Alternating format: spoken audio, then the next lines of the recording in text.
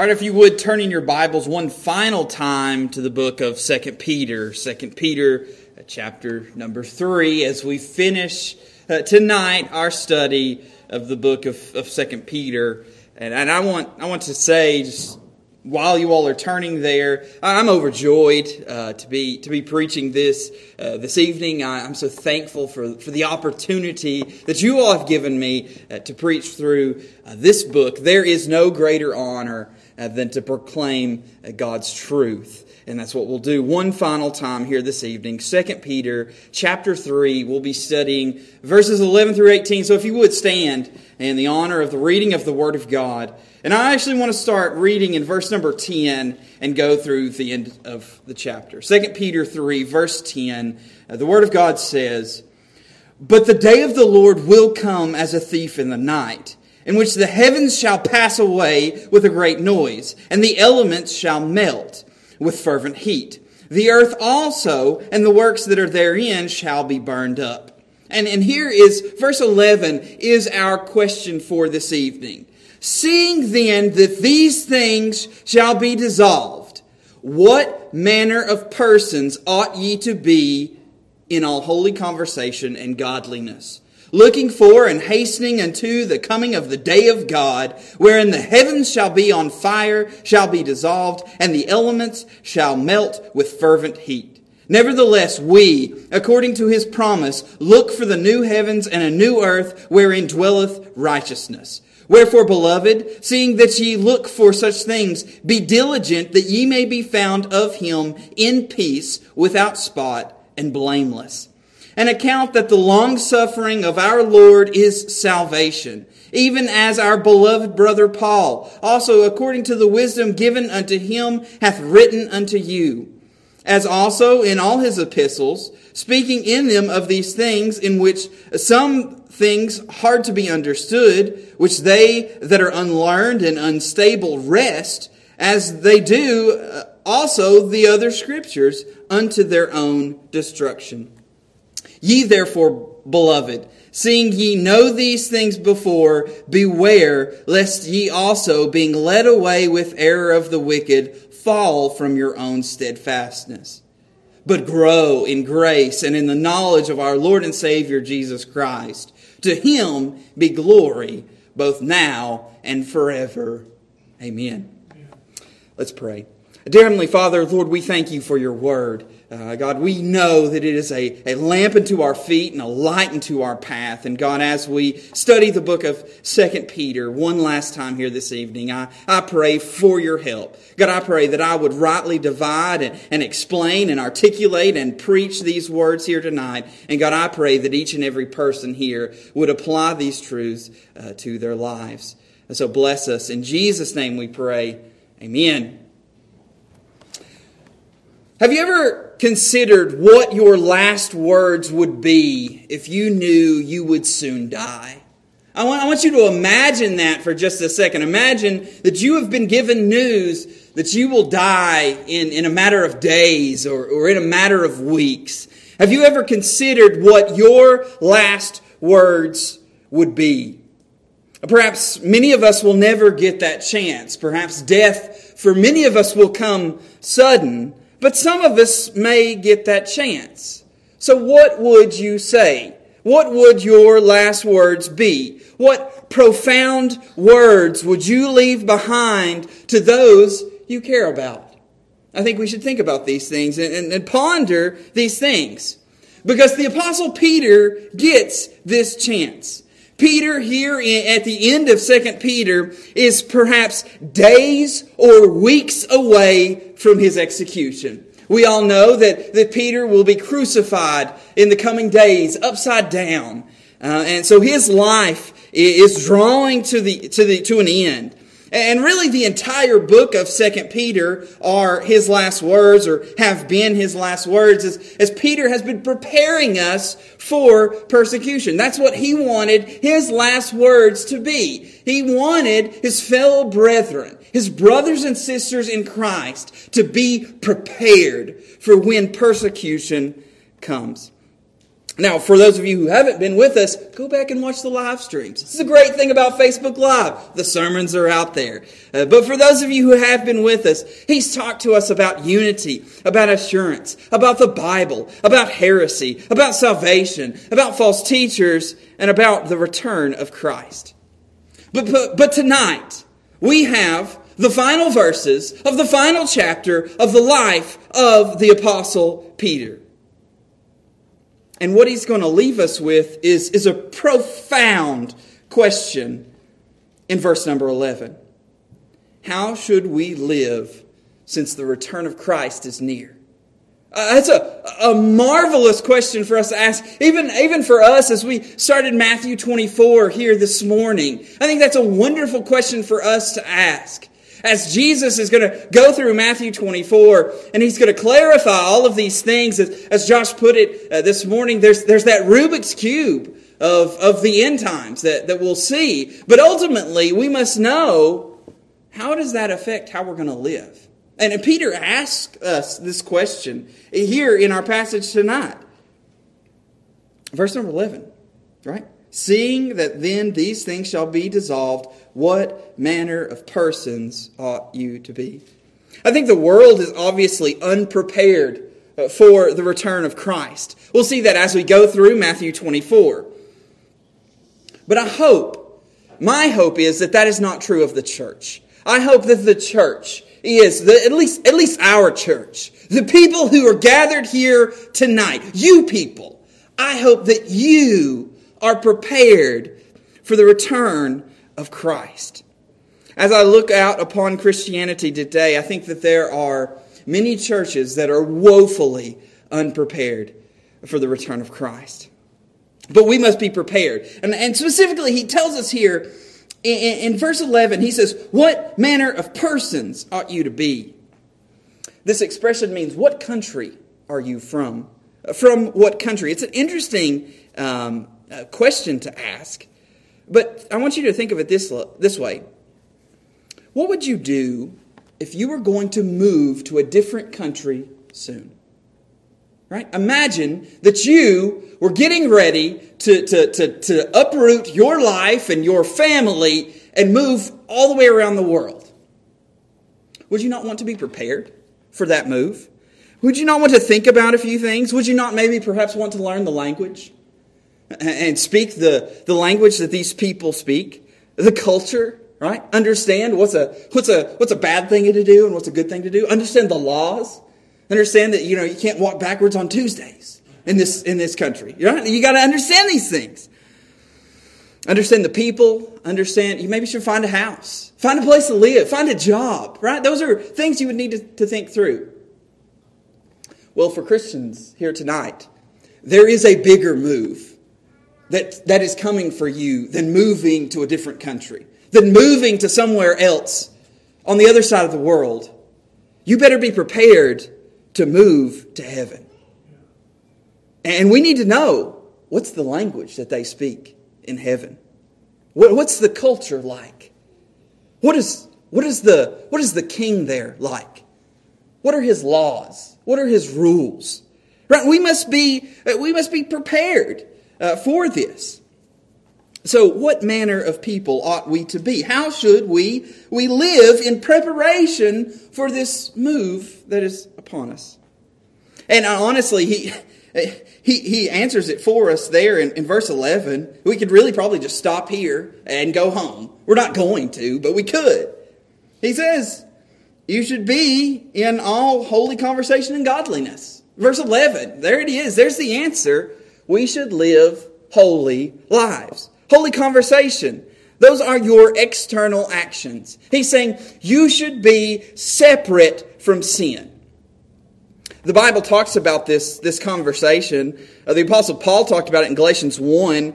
He talked about his actions, really his sinful actions in Galatians 1. But he said, for you have heard of my conversation in times past, how that beyond measure I persecuted the church of God and wasted it.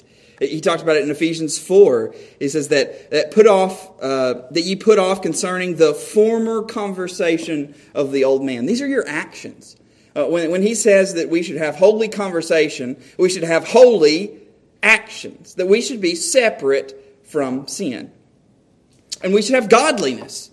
We should have an internal attitude that is separate to God. So this is the external and the internal. Separate from sin, separate to God. In salvation, both of these things occur. Both the internal and the external. To be separate from sin and to be separate to God. True holiness and true godliness are inseparable. So that's what we must be. But he's going to go into much more detail here. And that's what I want us to study here tonight, is this life of holiness. What sort of people ought we to be? We should be a holy people. People who are pursuing a life of holiness. So I have 3 points for you here tonight. They all start with the letter D. So you can be looking for those. But we start here in verse number 11, and we pick up where we left off last week with the return of Christ. And we're going to see that when Christ returns, He demands holiness. So that's point number 1, holiness demanded. And we're going to see 3 aspects of this demand for holiness. 1 is a perfect demand for holiness. Look there in verse 11. Seeing then that all these things shall be dissolved. So when Christ returns, He will destroy everything that is not perfect. Christ demands holiness. Now, this might sound extreme to you, but we know that when Christ returns, He is returning to judge. And if you are not in Christ here tonight, you will be the target of that judgment. If you are in Christ here tonight, you are saved from that judgment.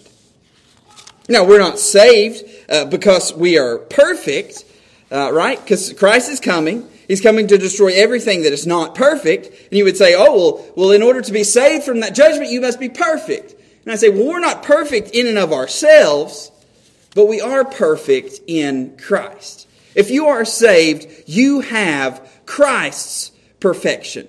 Now, I say it every week, and I'm just going to keep saying it until we get it. This is the great exchange. And I think it's been true so much in the book of 2 Peter, that in salvation, Christ takes on our sin, and we get Christ's perfection.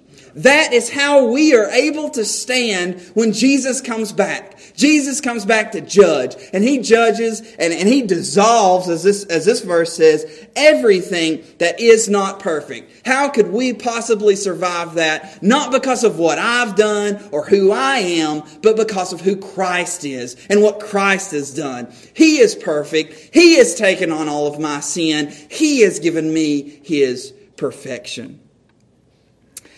Another song in which our hymnal leaves out a really good verse is the song that we sung this morning on Christ, the solid rock. And it leaves out the 4th verse, which I think is amazing, is a great verse. But the 4th verse says, "When He shall come with trumpet sound, oh, may I then in Him be found, dressed in His righteousness alone, faultless to stand before the throne." How are we able to stand before the throne of the Almighty, holy, perfect God? Only if we are dressed in the righteousness of Christ alone. So this perfect demand that Christ has for when He comes is only achievable if we are in Christ. If we are not in Christ, we will be judged. We will be the target of God's judgment, and we will be destroyed. And verse 12 here, it sounds a lot like verse number 10 that we studied last week. We see things like the heavens shall pass away, they shall be dissolved. And again, from last time, this is the reversal of creation. When Jesus comes, He's coming to judge the world. We said it before that the clouds will be rolled back like a scroll. The vastness of space and time will be consumed in an instant. The earth will dissolve like snow. God is going to obliterate all these things that are not perfect. So it is a perfect demand. Not only a perfect demand, it's a universal demand. That when Jesus comes, he demands holiness of everyone. Right? He says, verse 11, seeing then that some of these things shall be dissolved. Is that what it says? No. Verse 11 says, seeing then that all these things shall be dissolved. No one is exempt from the demand for holiness. All people, whether you are male or female, black or white, rich or poor. It doesn't matter who you are, where you're from, or who your granddaddy was. There is a demand upon you for holiness. Why, you say? You must be holy because God is holy. We said that in our song. That's why we sung, holy, holy, holy. You cannot be in the presence of God unless you are holy. You must be holy. This is why the gospel is a command. The gospel is not merely a suggestion. Jesus didn't go around saying, it'd be really great if you believed in the Lord Jesus Christ. No. The gospel, when Jesus said, believe in the Lord Jesus Christ, or when we say believe in the Lord Jesus Christ, or when Jesus says repent, that's in the imperative form. You must do these things. You must be holy. You must repent. You must believe in the Lord Jesus Christ and be saved. It's a universal demand for everyone. Believe in the Lord Jesus Christ today. Do it now. It's not only a universal demand, but it's a personal demand. All right, he asks us, seeing then that all these things should be dissolved, what manner of persons ought ye to be in all holy conversation and godliness? You must be holy. Not everyone else, not the church, not the world, but you. Not your kids, not your spouse. You must be holy. When you stand before God in judgment, you only answer for yourselves. No one else. You stand there alone before God in judgment. And you must answer for the life that you've lived. You must be right with God. You must believe in the Lord Jesus Christ. You must be holy. So when Jesus returns, He will demand holiness. He's not saying holiness would be nice when I return. Now, Jesus is saying He's demanding holiness. Holiness is the only option when He returns. Now, I do not want you to misunderstand me. I am not suggesting that you should try to pursue holiness on your own. That is not the application of this first point. You cannot be perfect.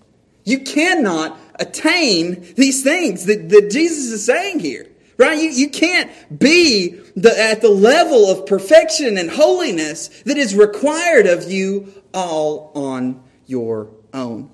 No matter how hard you try, no matter how much you do, you cannot get to this point on your own. So the application of this point is salvation. That is the application here. You need to be saved. You need to believe in Jesus. Put your faith in the life that you did not live. The perfect life of the Lord and Savior, Jesus Christ. Put your faith in the death that you deserved. The once-for-all sacrifice. Paying for your sins. Taking your place. Be saved today. That is how you will be able to satisfy the holy demand that Jesus has when He returns. That is the only way that you will be able to satisfy the holy demand of a coming King, is if you are saved, if you are dressed in His righteousness alone. The only way that you will be able to stand in the return, at the day of the return of Christ, is if you are saved. Now, if you are saved today, holiness has been delivered unto you by Christ. That's our second point. We see holiness demanded. Now we're going to see holiness delivered. That by salvation in Christ, holiness is now delivered to us. And I've written down for this next point a list of 7 things. 7 P's in which our holiness, that our holiness in Christ gives us. 7 things that have been delivered to us by our holiness in Christ. Starting in verse number 13 here, the first one that we see is a promise. Verse 13, nevertheless, we, according to His promise. So the first thing we receive from our holiness in Christ is it's a promise. You say, what is this promise here? Well, Peter talks about this promise a little earlier in 2 Peter. If you just turn back to chapter 1, verse number 4, you'll see him mention this promise. He says, whereby are given unto us exceeding great and precious promises. Okay, well here's these promises. What do they mean? That by these ye may be partakers of the divine nature, having escaped the corruption that is in the world through lust. So salvation in Christ gives us the promise of new life.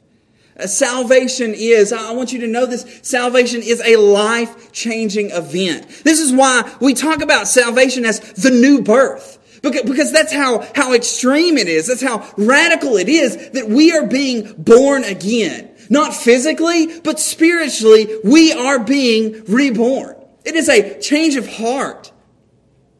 A complete change of who you are. Your desires are different. Your motives are different. Your life is different. Old things have passed away. And behold, all things have become new. So that's the promise here that Peter's talking about here, about being a partaker of the divine nature and having escaped the corruption that is in the world through lust. That salvation in Christ gives us the promise of new life. Second, it gives us a place to spend eternity. Keep going here in verse 12. Or verse 12 and a little bit here in verse 13. It says, looking for and hastening unto the coming of the day of God, wherein the heavens being on fire shall be dissolved, and the elements shall melt with fervent heat. Nevertheless, we, according to His promise, look for new heavens and a new earth wherein dwelleth righteousness. So the second thing we receive from our holiness in Christ is this place to spend eternity here. It says here it's the new heavens and a new earth. Understand this. We will all exist for eternity, but not everyone will have eternal life. Some will have eternal death and damnation and judgment and punishment. But here it says that believers are promised eternal life. And specifically, we're promised eternal life in the new heavens and the new earth. You say, well, what does that mean? What does that mean when it says new heavens and new earth? That word new there, it means different. Different. Not like anything you've seen before. Everything that we know today is marred by sin. You ever think about that? Everything in the world around us. Look around you. Look around at the people around you and the things around you. Everything is marred by sin. But there is coming a day when there will be a new heaven and a new earth. A different heaven and a different earth. There's coming a day when sin will be put to death. And we will go to a place where there is no sin. It will be completely and totally different than anything we have experienced here on this earth. I saw a Facebook post recently. And the post said, if you could get rid of one thing, what would it be? If you had the power to get rid of one thing in this world today, what would it be? And there were, I read the comments. There were some pretty good ones. A few examples. Hate. Some people said, I would get rid of hate in the world. That's a pretty good answer. Some people said greed. I would get rid of greed. Some people said cancer. Again, I think it's a good one. COVID. People said they would get rid of COVID. Some people said they would get rid of Joe Biden. I'm not going to comment if that's a good one or not, but it was out there and I found it funny.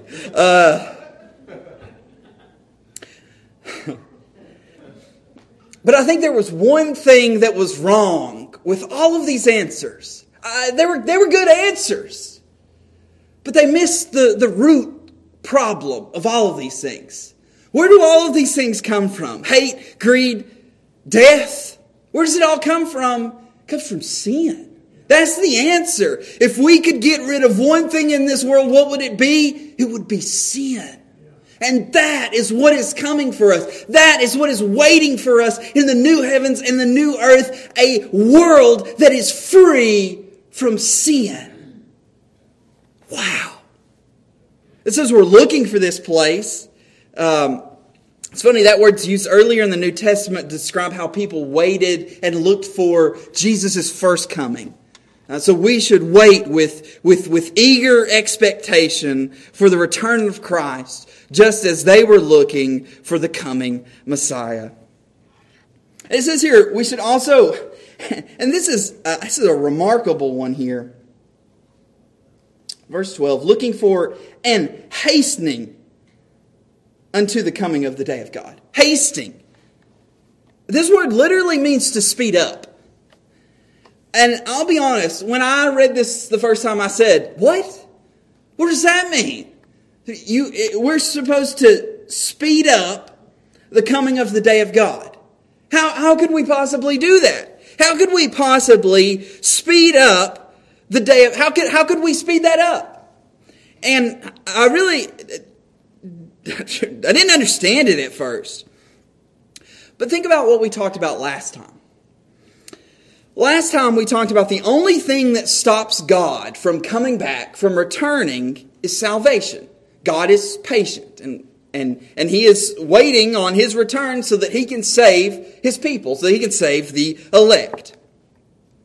So as we engage in evangelism, as we engage in and have even I wouldn't even say it's a part in saving people, but as God is using us to share the gospel with people and people are getting saved, we are effectively hasting the return of Christ.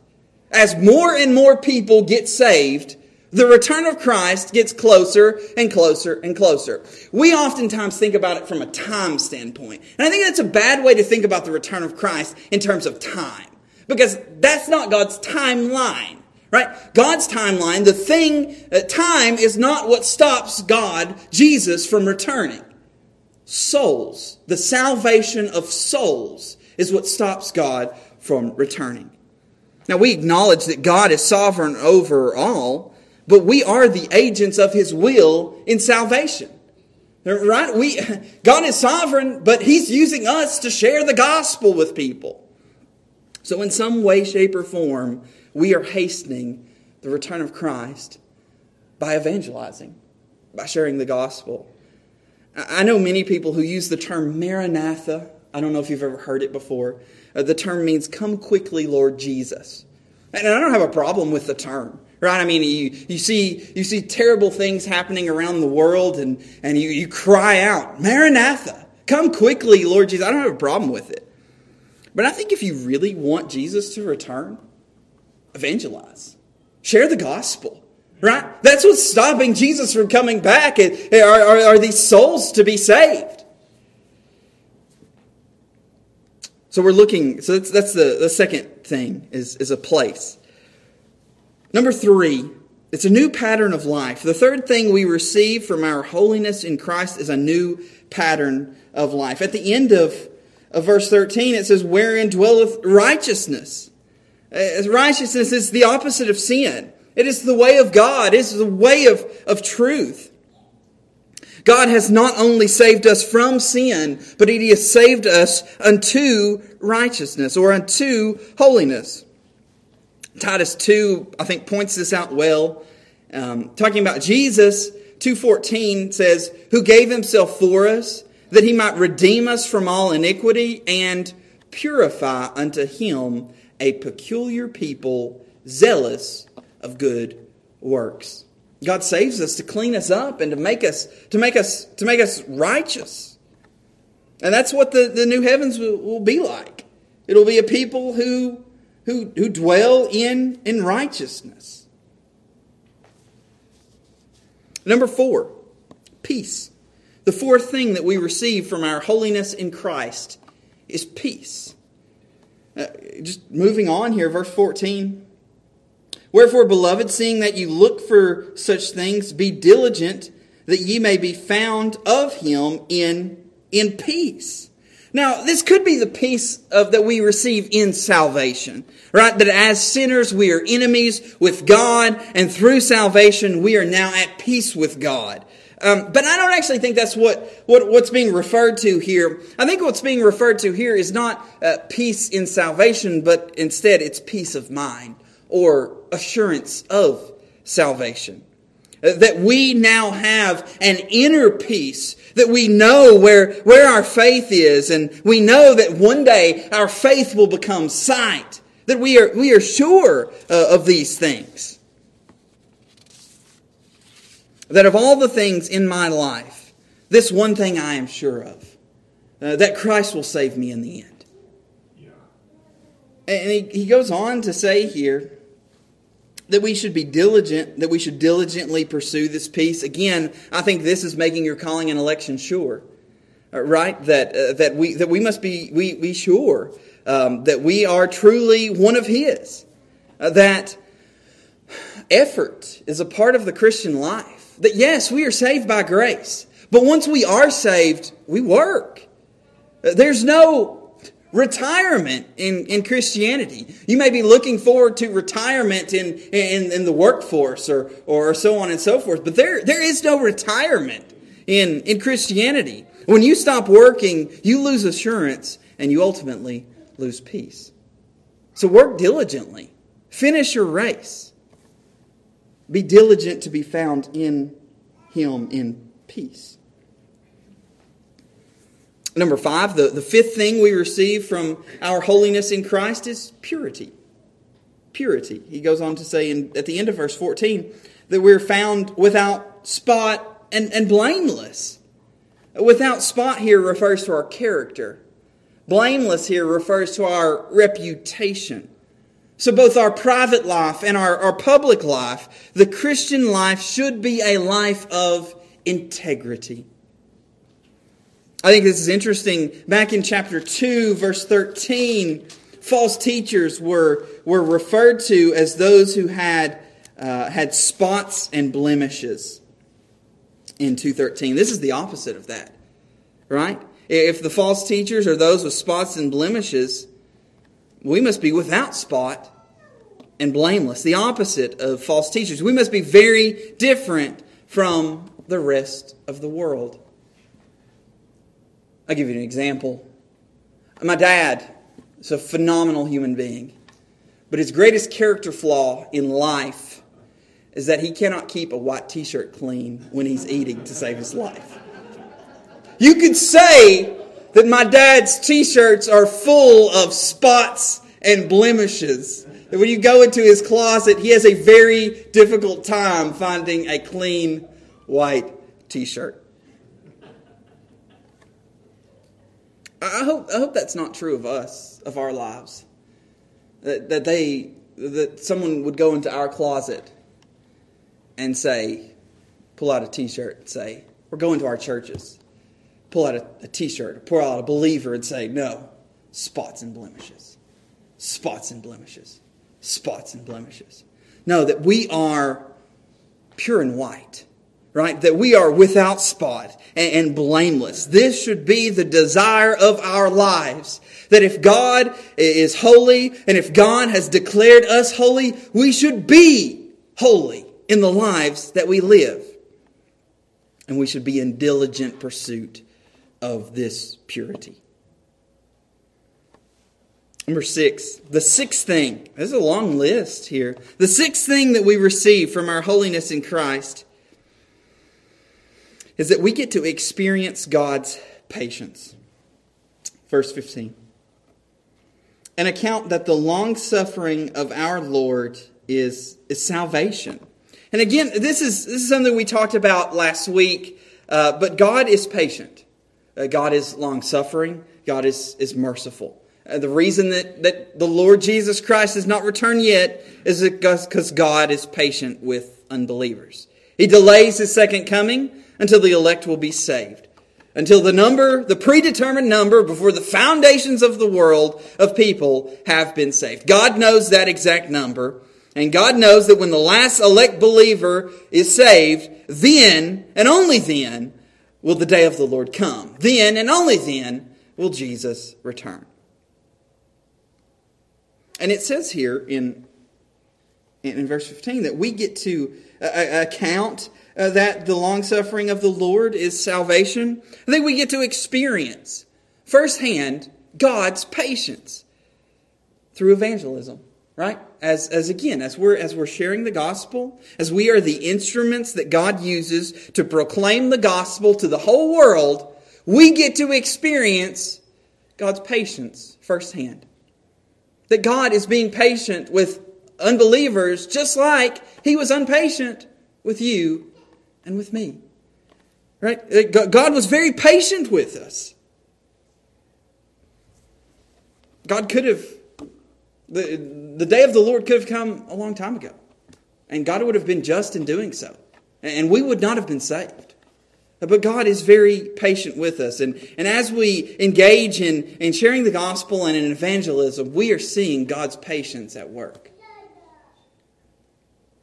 And one final one here, number 7. The seventh thing we receive from our holiness in Christ is a new perspective. A new perspective.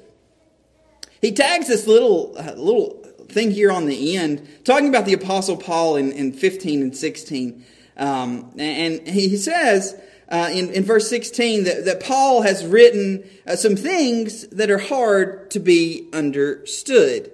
And I think what he's alluding to here about the hard teachings that Paul, the things that are hard to be understood, I think he's specifically talking about the end times teachings. Right? And I think some of the teachings on the end times are very hard for us to understand. And he's saying here that as believers, we are not to be like the unlearned and the unstable who wrest these things, who distort these things. I think you guys have seen this before. The wonky date setters out there, right?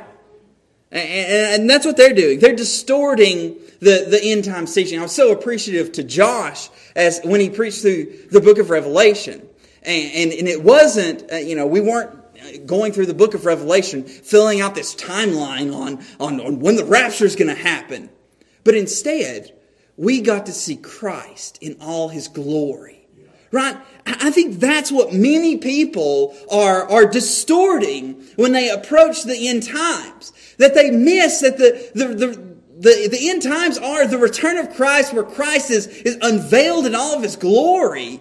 And they get caught up with these little details and, what do the 7 candlesticks mean? And all of this, the symbols and the timelines and all of that. And they can't see the forest for the trees.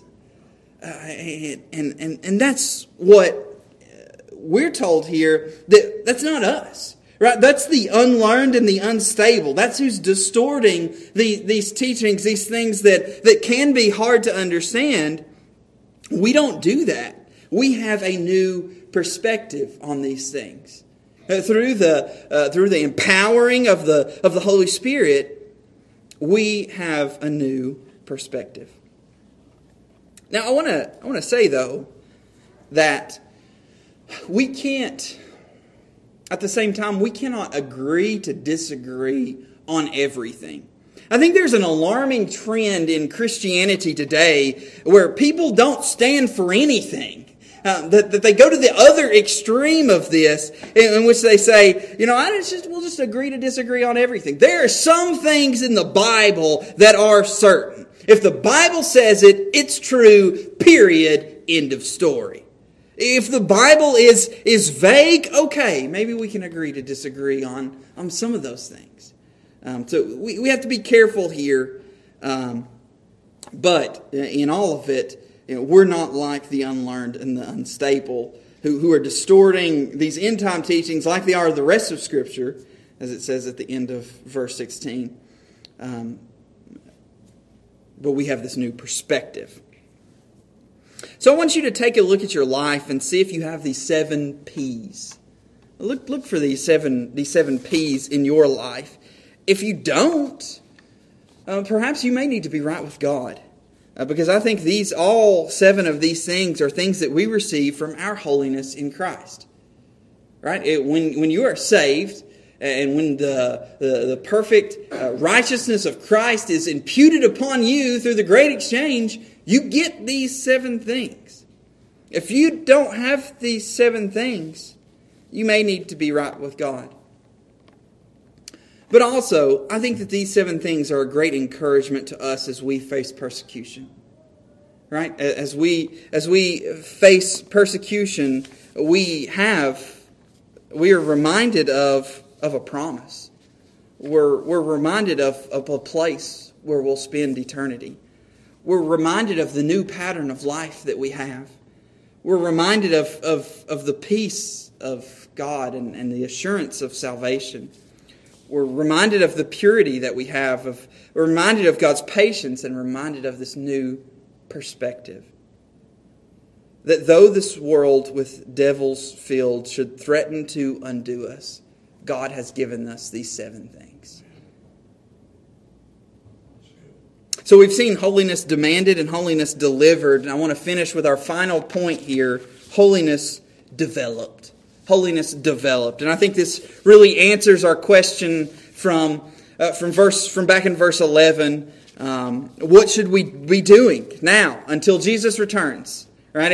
It's as Josh said it this morning, Jesus is coming back. All true believers believe that. But how should we live? What should we be doing from now until Jesus returns? Well, we should be developing holiness within us. We have been declared holy. That's salvation. Now we must pursue holiness, sanctification. And this point outlines well. There are 3 ways that holiness is developed. It's developed by guarding, it's developed by growing, and it's developed for God's glory. So let's look at this quickly and we'll be done. Holiness is developed in us by guarding, and we see this in verse 17. It says, "Ye therefore, beloved, seeing that ye know these things before, beware, lest ye also, being led away with the error of the wicked, fall from your own steadfastness." So he says to beware, to be on guard. He says, be discerning. Now, you all know that throughout 2 Peter, Peter has been warning us over and over again about the dangers of false teachers.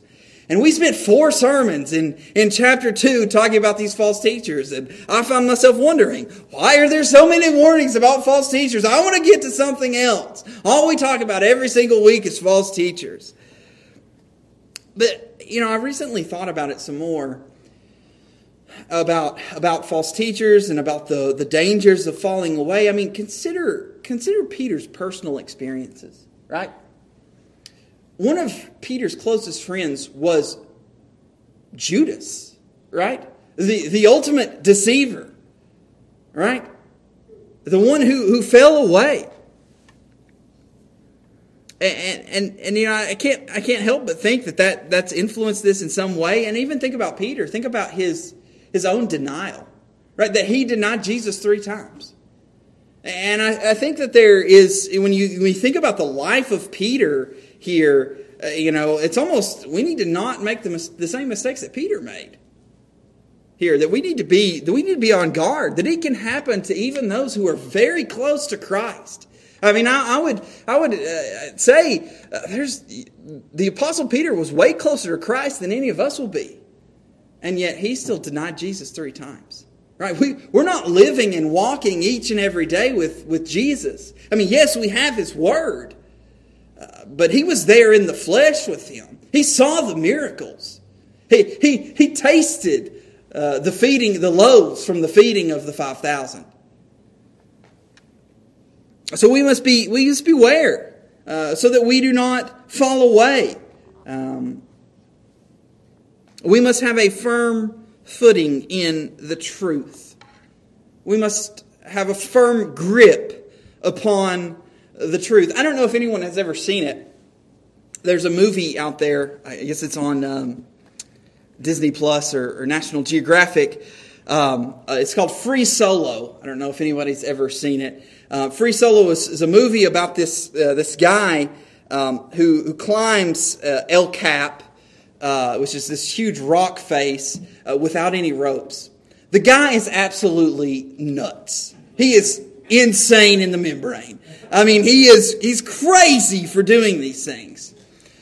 But I can't help but think, he is free climbing this huge rock face. And one slip means certain death for him. And I think that's a great example of why firm footing, a firm grasp upon the truth is a matter of life or death for us. Not that we would lose our salvation, but that we would lose confidence in the truth. And that we would struggle to survive when hard times come, when persecution comes. That's what Peter has been preparing us for. When these hard times come, when this persecution comes, we must be on guard. We must have a firm footing and a firm grip upon the truth of the Word of God. So it's developed by guarding, it's developed by growing here. And he says it here in verse 18, but grow in the grace and in the knowledge of our Lord and Savior, Jesus Christ. We must advance. We must increase. We must develop maturity in the Christian life. It's a necessity for all Christians. What happens if your kids don't grow? I've got 4 kids. We go to doctor's appointments. It feels like all the time. It feels like every week we have a doctor's appointment. And they're always measuring them, right? They're measuring their height and their weight. And I don't know why they measure their heads, but they measure their heads as well. And they do these things. And they even give you a percentage of your kid is in the 25th percentile. Or, your kid is in the 9th percentile. And you're like, oh no, 9th percentile? That seems really low. We need to feed this kid a cheeseburger. What are we going to do? So you get concerned if you're not growing. Why is that not true of the Christian life? Why are we not concerned of Christians who do not grow? Why are we not concerned for the Christians who are in the 9th percentile? We should be, right? There's something that's wrong. We're being told to grow. And yet some are not growing. I think a passage, so speaking of some things that are hard to be understood, I'm going to give you one. Luke chapter 2, verse 52. Jesus grew. And I think that this is a profound passage, and I don't even claim to understand how this is possible. This almost blows my mind. But we're told in Luke 52 that Jesus increased in wisdom and stature and in favor with God and with man. Jesus grew. I don't know how that's possible, but He did. So I say it to say, if Jesus grew, do you not need to grow too? You say, well, grow in what? Well, He tells us. Grace and knowledge. Right? Grace is, and it's the understanding and the application of God's amazing grace. I think we experienced that firsthand as we went through Ephesians chapter 2, and where God's grace was just on full display for us over the past few months. And I think it was great, and I think that's a great example of how we grow in grace, that we continue to seek to understand and to apply God's amazing grace. You say, what is grace? I heard it this week, and I wanted to share it with you all. Grace, if you've never heard this before, this will be great for you. If you have, act like you've never heard it before. Grace. God's redemption at Christ's expense. God's redemption at Christ's expense. I thought that was cool. I'd never heard it before.